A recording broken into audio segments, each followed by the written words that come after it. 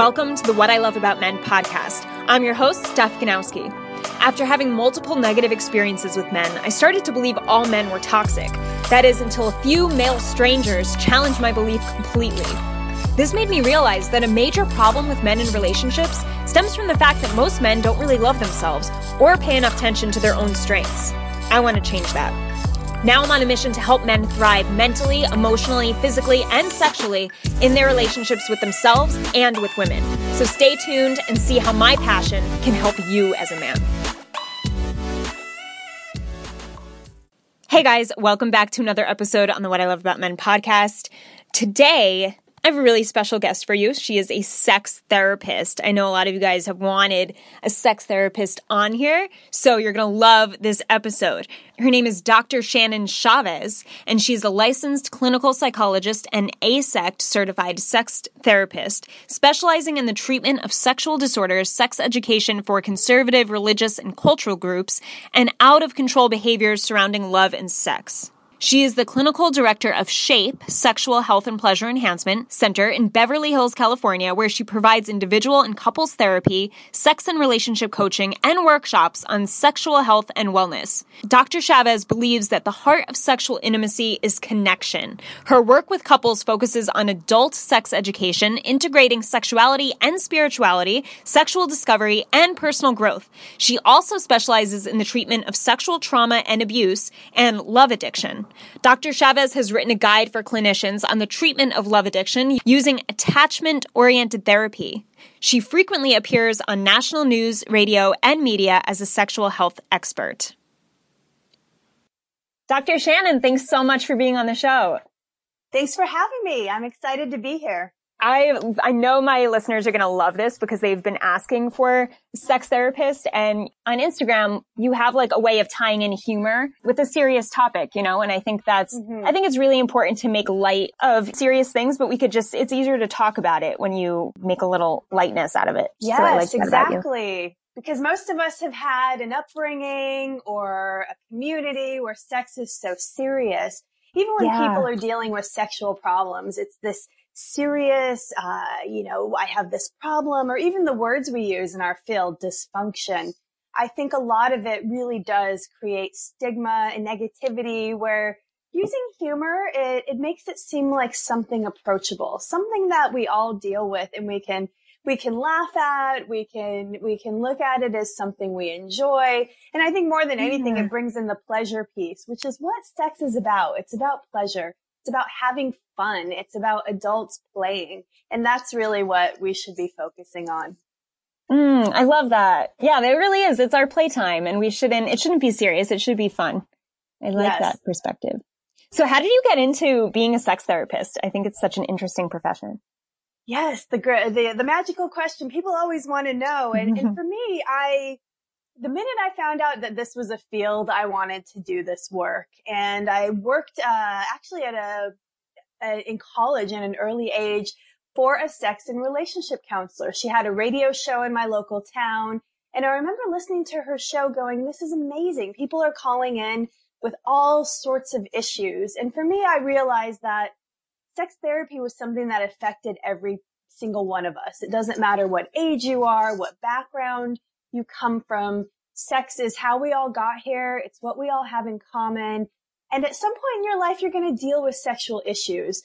I was always interested in psychology, and I knew that if we were dealing with any aspect of mental health, sex was going to come up. And I really believe that sex is at the core of a lot of our concerns, whether it's mental health concerns, physical health. I believe it's connected to overall health and wellness. So for me, it evolved from that, wanting to help people address topics that are taboo and difficult to talk about, and make a bridge to looking at sexuality as part of health and looking at it as wellness, things that people are a lot more prone to talk about and address than their own sexuality. So for me, it's the most fascinating field. I still, even after specializing and training, I'm still learning about sexuality every day. There's so much to learn. There's so much that changes and evolves. So for me, it's one of the most exciting fields, and I love this work. I get emails and calls from old clients and people I've worked with that have been touched by the work. It's really helped, or this has changed my whole life. And so that's really why I do this work. I do believe that addressing your sexual health can change your life. I love that response. I love how passionate you are. You can hear it in your voice. It's really exciting to talk to people who are passionate like this. Yes. So when do people come to you though? Like when does someone get to the point of saying, I need to see a sex therapist? And then what's the general or the basics that you take them through?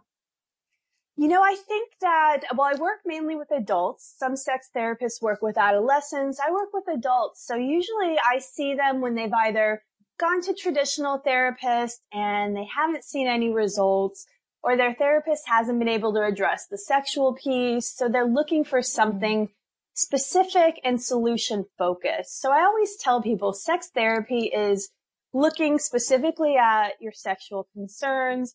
And it is a lot more short term. It can involve coaching. It can involve education, lots of education.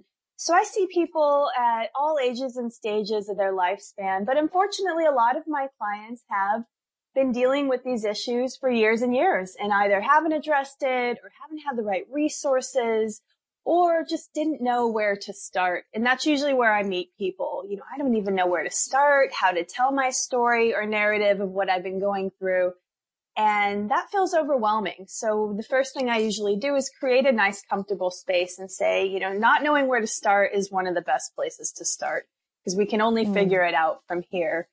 So I would say primarily I work with both men and women and couples. So that's the heart of my practice is working with individuals and couples around sexual health, sexual concerns, and providing adult sex education.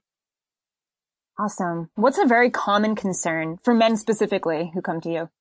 For men, I would say erectile dysfunction or dealing with erectile functioning in general. So maybe there are issues with ejaculation, issues with performance related concerns. And so coming to sex therapy is a place to address that.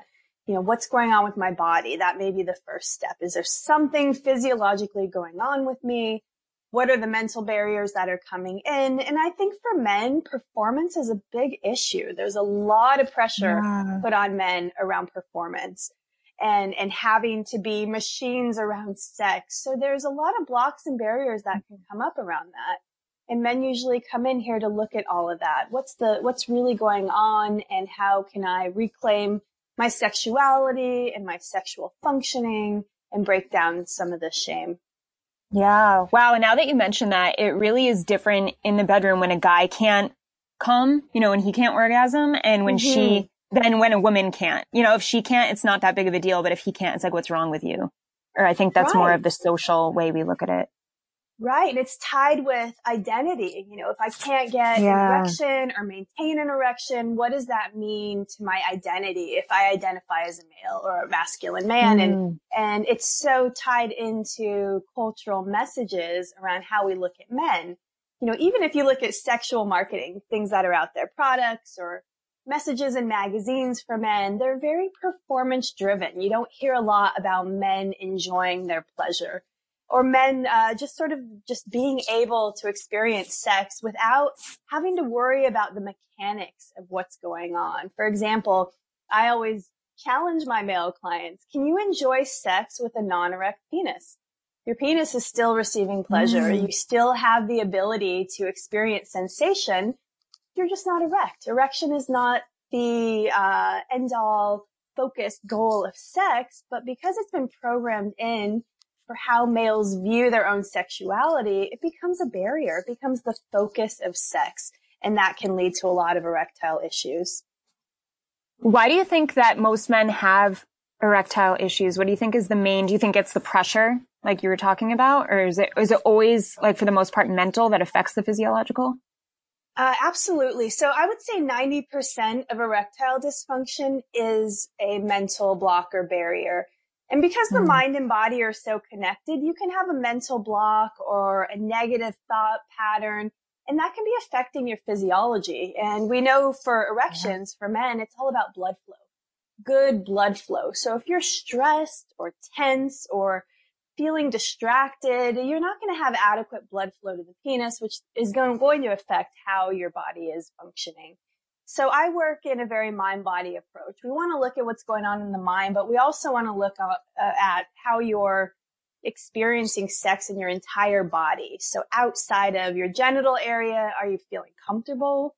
You know, men also have body image issues. So we have all these things going on that create stuff in our minds, either barriers or blocks or focus that can affect sexual self-esteem. It can affect just how you're feeling in general. And more than anything, definitely the pressure, definitely stress. Stress is one of the most, I think, common sexual concerns for men and women that affect not only enjoyment of sex, but libido, desire, how they're engaging and initiating pleasure with a partner. And we can all use a little stress management. I would say in this day and age, we are more stimulated in our environment than we ever have been, and not necessarily in a good way. You know, we're dealing with devices and we're always plugged in. And so stress is something that we are all dealing with that needs to be managed. And that's going to definitely impact your sexual health. Yeah. And what sucks is that sex is supposed to improve your stress levels, not, diminish, make it worse.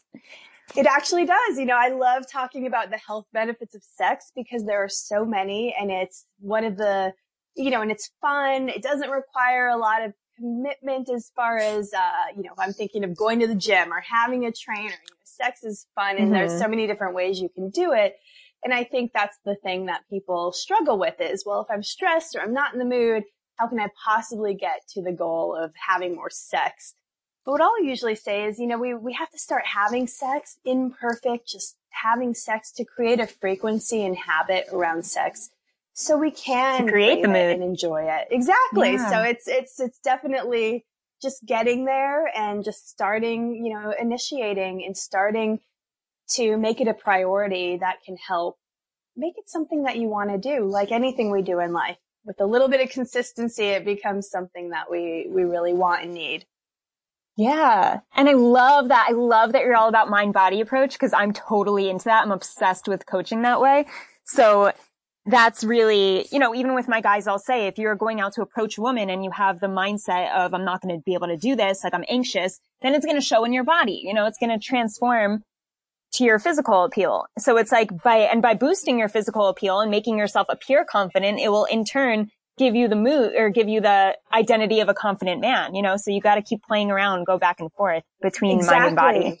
Exactly. And attitude and everything we tell ourselves affects every cell in our body. So if we're constantly anticipating a negative outcome or thinking that, this isn't going to happen the way I want it to, I think we put a lot of expectations around, as you're saying, even meeting women or putting yourself out there or having this ideal, great sexual experience. And I tell people, studies have shown over and over that 50% of sexual experiences are just okay. They're not amazing, fireworks, passionate, but that's okay. It's like kinky and like crazy.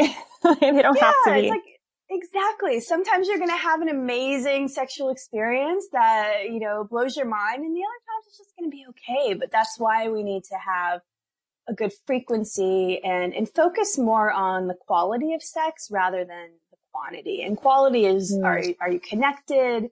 Are you enjoying yourself? Are you, taking your time? Some of the basics that can make what I believe sex great versus the idea of it has to be all about performance and outcomes and orgasm. That's where I think we get stuck. Yeah. And what would you say, like when a man does get stuck in his head and say he does have erectile dysfunction and he knows that and he's going into sex with that mentality, what would you tell a man like that to do before having sex? How can he prepare himself mentally? Very good. First, it's being able to identify that inner dialogue. Sometimes men are not as aware of what they're telling themselves. For example, it only takes one negative experience to condition your sexual response. So if you have maybe a time where you're not able to get the hardness of the erection that you really want, you're going to anticipate that happening every time going forward, unless you change the inner dialogue. The inner dialogue, instead of, oh, am I going to get the erection? Is this going to be a problem? You want to focus more on, what am I anticipating? What do I want to look forward to? And focus more on pleasure than performance. So I think for a lot of men dealing with erectile dysfunction, there's a lot of shame. There's a lot of what's wrong with me. Everyone else is able to do this thing and it's me. Something must be wrong with me. But what I try to do is normalize this for men, that it happens across all ages in the lifespan, even as early as teens and 20s up until later ages in the lifespan. It's not uncommon. And so because it's not uncommon, you want to be able to cope with it in a way where you don't internalize this message of dysfunction and look at it as, all right, if my penis isn't responding the way I want it to, what do I need to do? Do I need to be more comfortable? One of the biggest breakthroughs I've seen around erectile dysfunction is making sure that men are breathing and are embodied during sex. Because we all know what happens when you panic or you get stressed. We stop our breath. And if we stop breathing, you're going to notice a lack of blood flow immediately from the penis. And also you're activating your nervous system into a fight or flight response. So you're absolutely going to see a change in your genital functioning.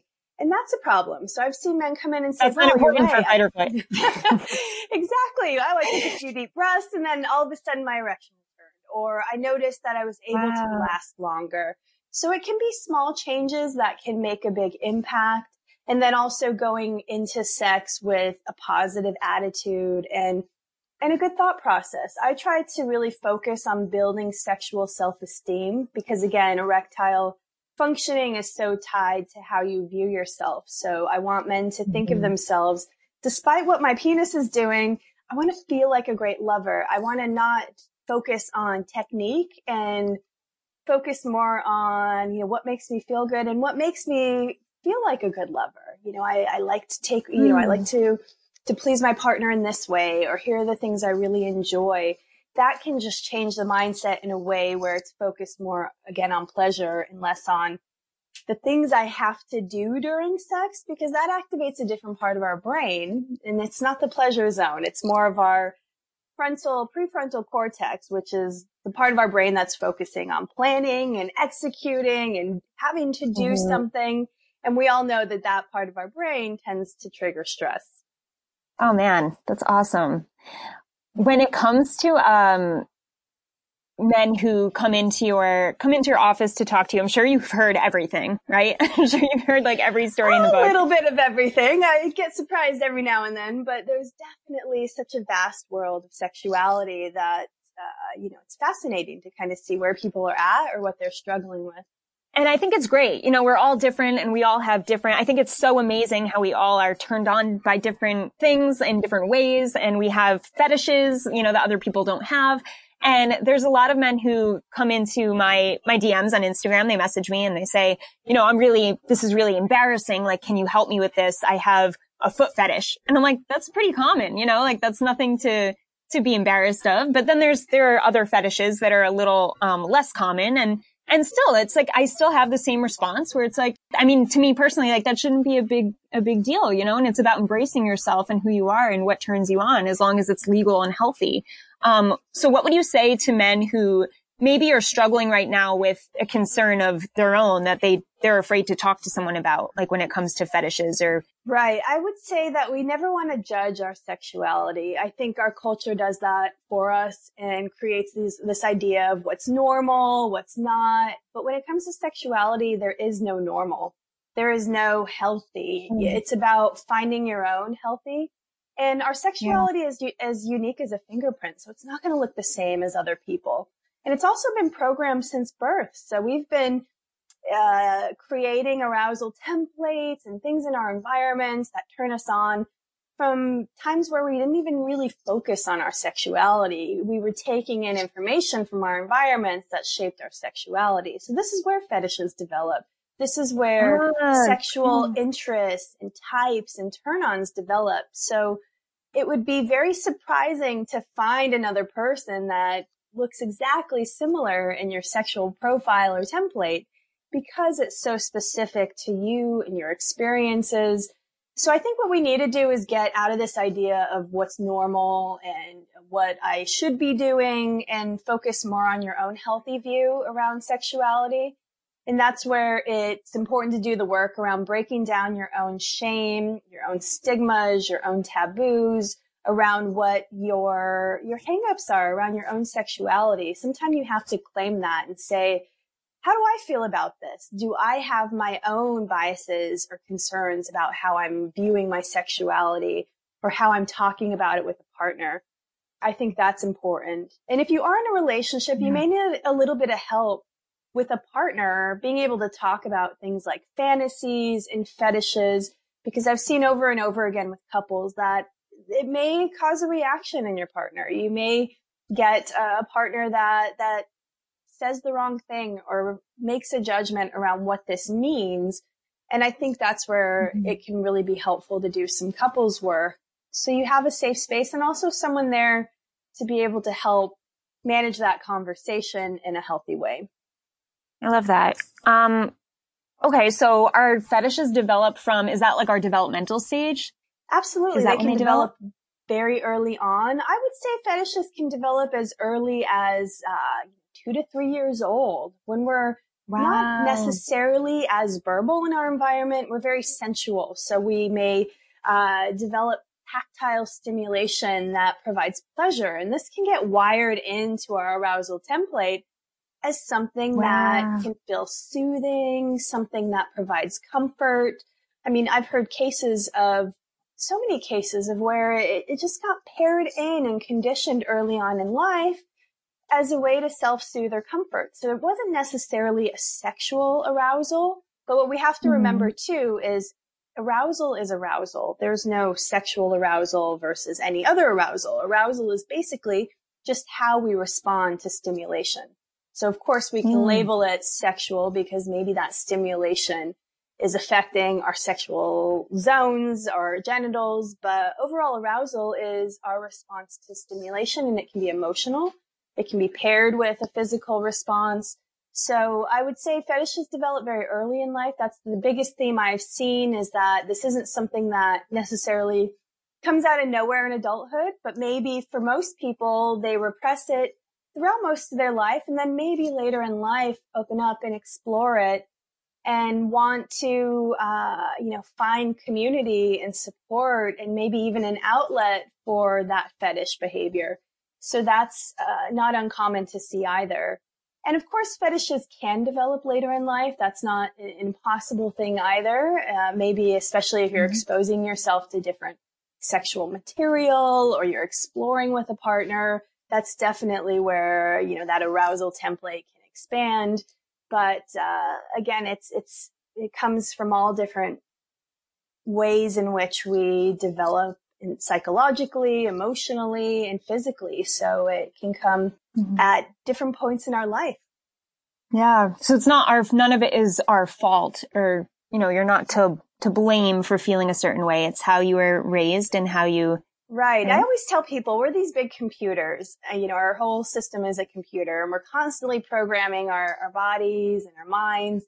And so what we're exposed to definitely has an impact. And then also what we observe in our early environment. So that's where we tend to shape our sexuality quite a bit, because maybe we had a family system where sex wasn't talked about openly, but there were sexual things going on. For example, maybe you found pornography, or you witnessed your parents having sex, or whatever that may be. And that starts to program your views, beliefs, and values around sex. So with fetish behavior, that may be something early on that's not necessarily your fault, but again, it's how you were programmed. You were programmed to have this arousal response, and then it led to a seeking of that behavior or that object as a way to either self-soothe or experience pleasure. So it's kind of fascinating. I find that everything in our sexual programming is very fascinating because it's so specific to our experiences. Yeah. Oh, it's so cool. What do you think about porn? because I just did a post yesterday on this. Cause the guys always ask, I have an addiction to porn. Like, what do I do about this? And what do you say to men who are addicted to porn or are feeling guilty about that? I think there's a lot of men right now that feel really guilty about it and they're trying to stop. Mm-hmm. Mm-hmm. Yes, it's a common concern I see in my practice as well. And I think porn, just like anything, can claim your consciousness and become out of control, just like food and exercise and any other process. So it's not necessarily pornography is in its own category. I think we're focusing on it more because pornography is easy to access. And for the first time, we've had, this ability to be, anonymity. You can access it. No one has to know. You have affordability. Most of it's free. So it's easy to get and it's easy to use, which makes people more susceptible to dealing with it as an out of control behavior. So I think porn is not necessarily the issue. It's how we're using the pornography. Because pornography is really just another form of entertainment. But the way that it's used and the way that it's marketed, I believe, to males as well, is also promoting its misuse. It can be used in a really healthy way. People can use it in coupleship. I've seen really great things come out of using pornography for couples or individuals that want to just explore their own sexuality. But as you mentioned, the overstimulation, the overuse, just like food, if we were to overeat, we wouldn't feel so great. We probably wouldn't crave the food anymore. That's similarly to what's happening with pornography, is that overuse and overstimulation is changing your reward system and how you're motivated to use it. So I think for anyone, my recommendation is always to just make sure you're using it appropriately. And if you find that you are more out of control, try to cut back. Try to cut back and use it differently. So instead of, I always say the cascade of windows, I have 30 videos up at once. Try watching one video. Try engaging with one source of pornography, and you may notice that it's difficult to pay attention and stay present, but it could be a good practice in mindfulness to rewire how you're experiencing the pornography and then to also become more embodied during the process. So instead of I'm just watching it quickly to have a quick release, I usually do a lot of masturbation reconditioning with men to help them slow down and to focus more on what's going on in their body while they're experiencing pornography. For example, what are you getting aroused? What's happening in your body instead of this heightened state, going from 0 to 60 in a few minutes, to slow down and enjoy the process. So there are a lot of controversy around how we look at pornography use, but I think it can be used in a healthy way. And men that have issues with it, I would recommend getting some support and help. And it may be taking I call it a porn holiday, taking a break and looking at if you're using pornography as a coping mechanism. This is important too. I see a lot of men using it as a stress relief at the end of the night. So now they're conditioning their body to need pornography and masturbation to get to a state of balance. And this can be problematic because now you're programming, again, back to the programming yourself to be very specific to deal with stress in a one-track way. So there may be some importance in looking at what are other ways you can manage that stress. So pornography and masturbation can be more about pleasure and less about self-soothing and bringing your body into balance. So that could be a good recommendation as well. Yeah, thank you for that. I love that. Giving like an alternative of making it more about moderation and mindfulness. That's so great. Definitely. I don't believe porn is bad. I think it can be used in a very healthy way, but I think the majority of these men are saying, I want to get out. So obviously they've got to the point of that hyperstimulation where they depend on it and then they feel guilty that they have all these, videos open at once probably. So I think, like you said, it's with anything. When you overuse it, we become dependent and we feel slaves to it instead of using it for something that's healthy. Most behavior is just habitual and we don't realize that, I'm watching porn at the same time every night and I do it for this amount of time and then it leads to this. So it becomes conditioned in how you experience even your arousal. I know at this time that it's going to take this long for me to get turned on. And so a lot of the work in sex therapy is reconditioning your response, and that helps to change the behavior. So that's a good way to look at it too. Instead of it being, I'm compulsive, out of control, and there's nothing I can do about it, looking at it as something that is in your control. It just requires changing the habits and being more aware of what you're using the pornography for more than anything. Yes, I love that. What do you think? I'm going to hop right into the next question. What do you think is the best way for men to ask a woman if she can orgasm from sex alone? Because I think the majority of women cannot come from just sex, from just penetration. And a lot of men, I believe, aren't aware of this. And then women feel hurt and upset that she wasn't pleasured. What would you tell guys would be a great way to communicate that? Find that out. First thing that guys need to know is that you can't give a woman an orgasm. What you can do is you can create an environment in which an orgasm happens, but a woman has to be responsible for her own orgasm. She has to know what her body needs. She has to be open and comfortable with asking her partner for adequate pleasure. So I think as a male partner experiencing this problem with wanting their partner to have that pleasure, it's also important for him to ask questions and to pay attention to. It may not always be a conversation. I would pay attention to her body language. How is she responding to different types of touch and stimulation? And if a partner isn't comfortable identifying what she really needs sexually, maybe it's just an opportunity to explore together. Let's try different positions or bring in devices. But again, I think there's this idea or pressure for men to give a woman an orgasm.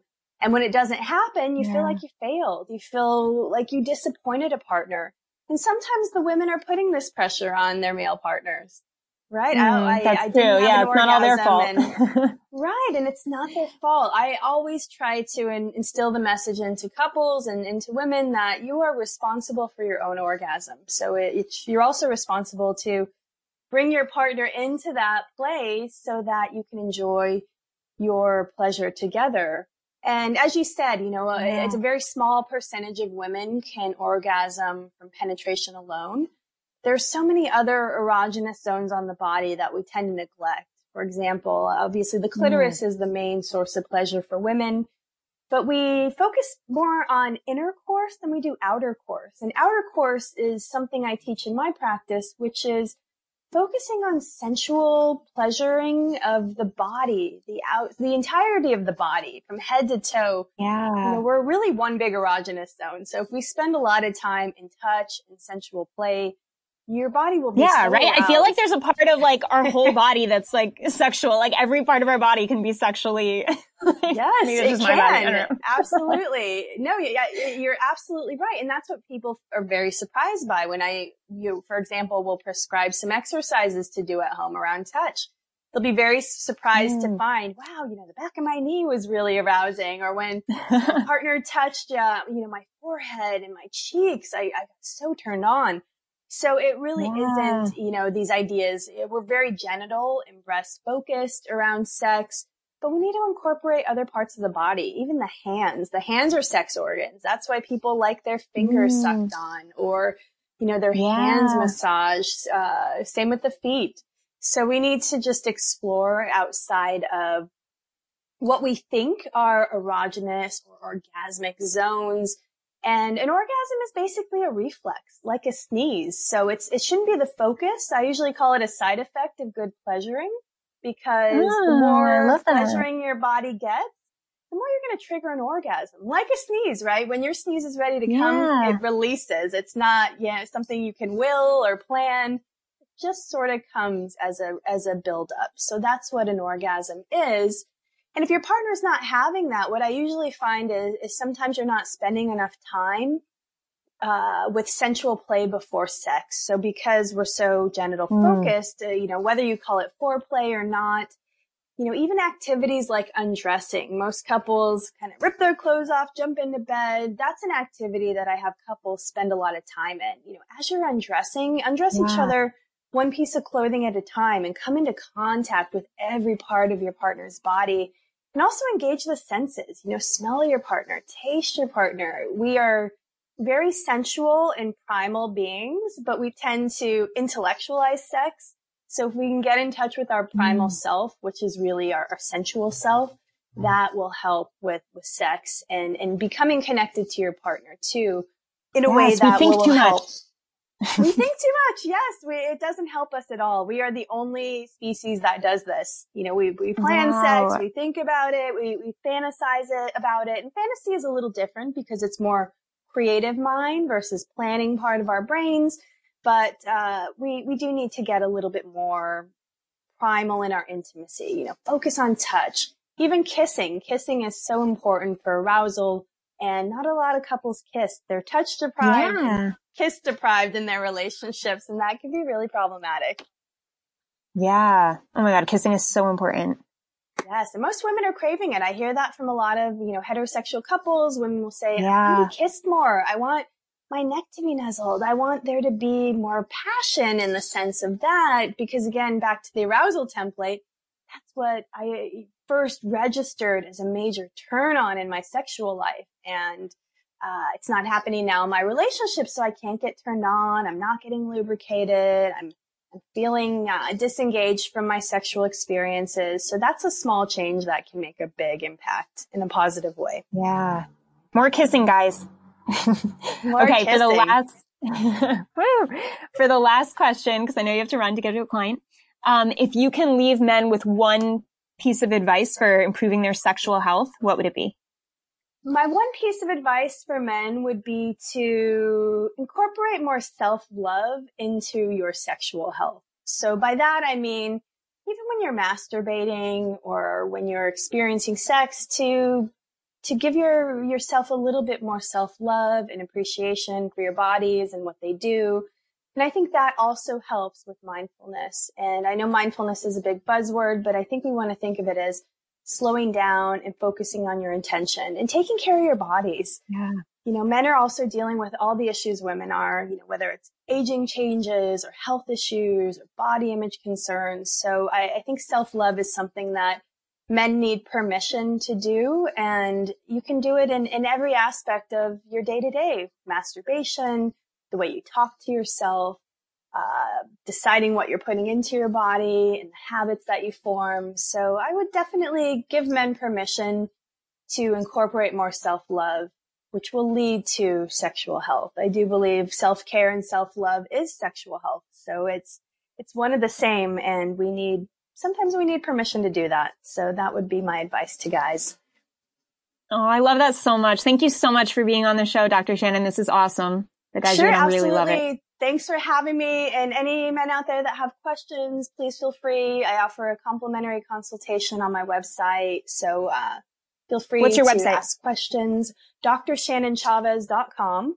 And there's a lot of great information on there, articles and things that you can read for sexual health topics. So I invite all your listeners to find some good resources on the website. Awesome. And where can they find you on Instagram? On Instagram and social media handles, it's at Dr. Shannon Chavez. Okay. And I'll put that in the footnotes too. All right. Great. Awesome. Thanks for having me. I had fun today. Oh, this is great. I had fun too. I love this. And we'll talk soon. Hopefully we can have you on again.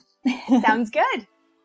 Okay, guys. Well, that was the episode. I hope you really love that. Don't forget to rate and review this podcast and let me know what you loved about this episode. What was insightful? And also, guys, just remember, I offer a free 30-minute phone call to those of you who have never had this phone call yet.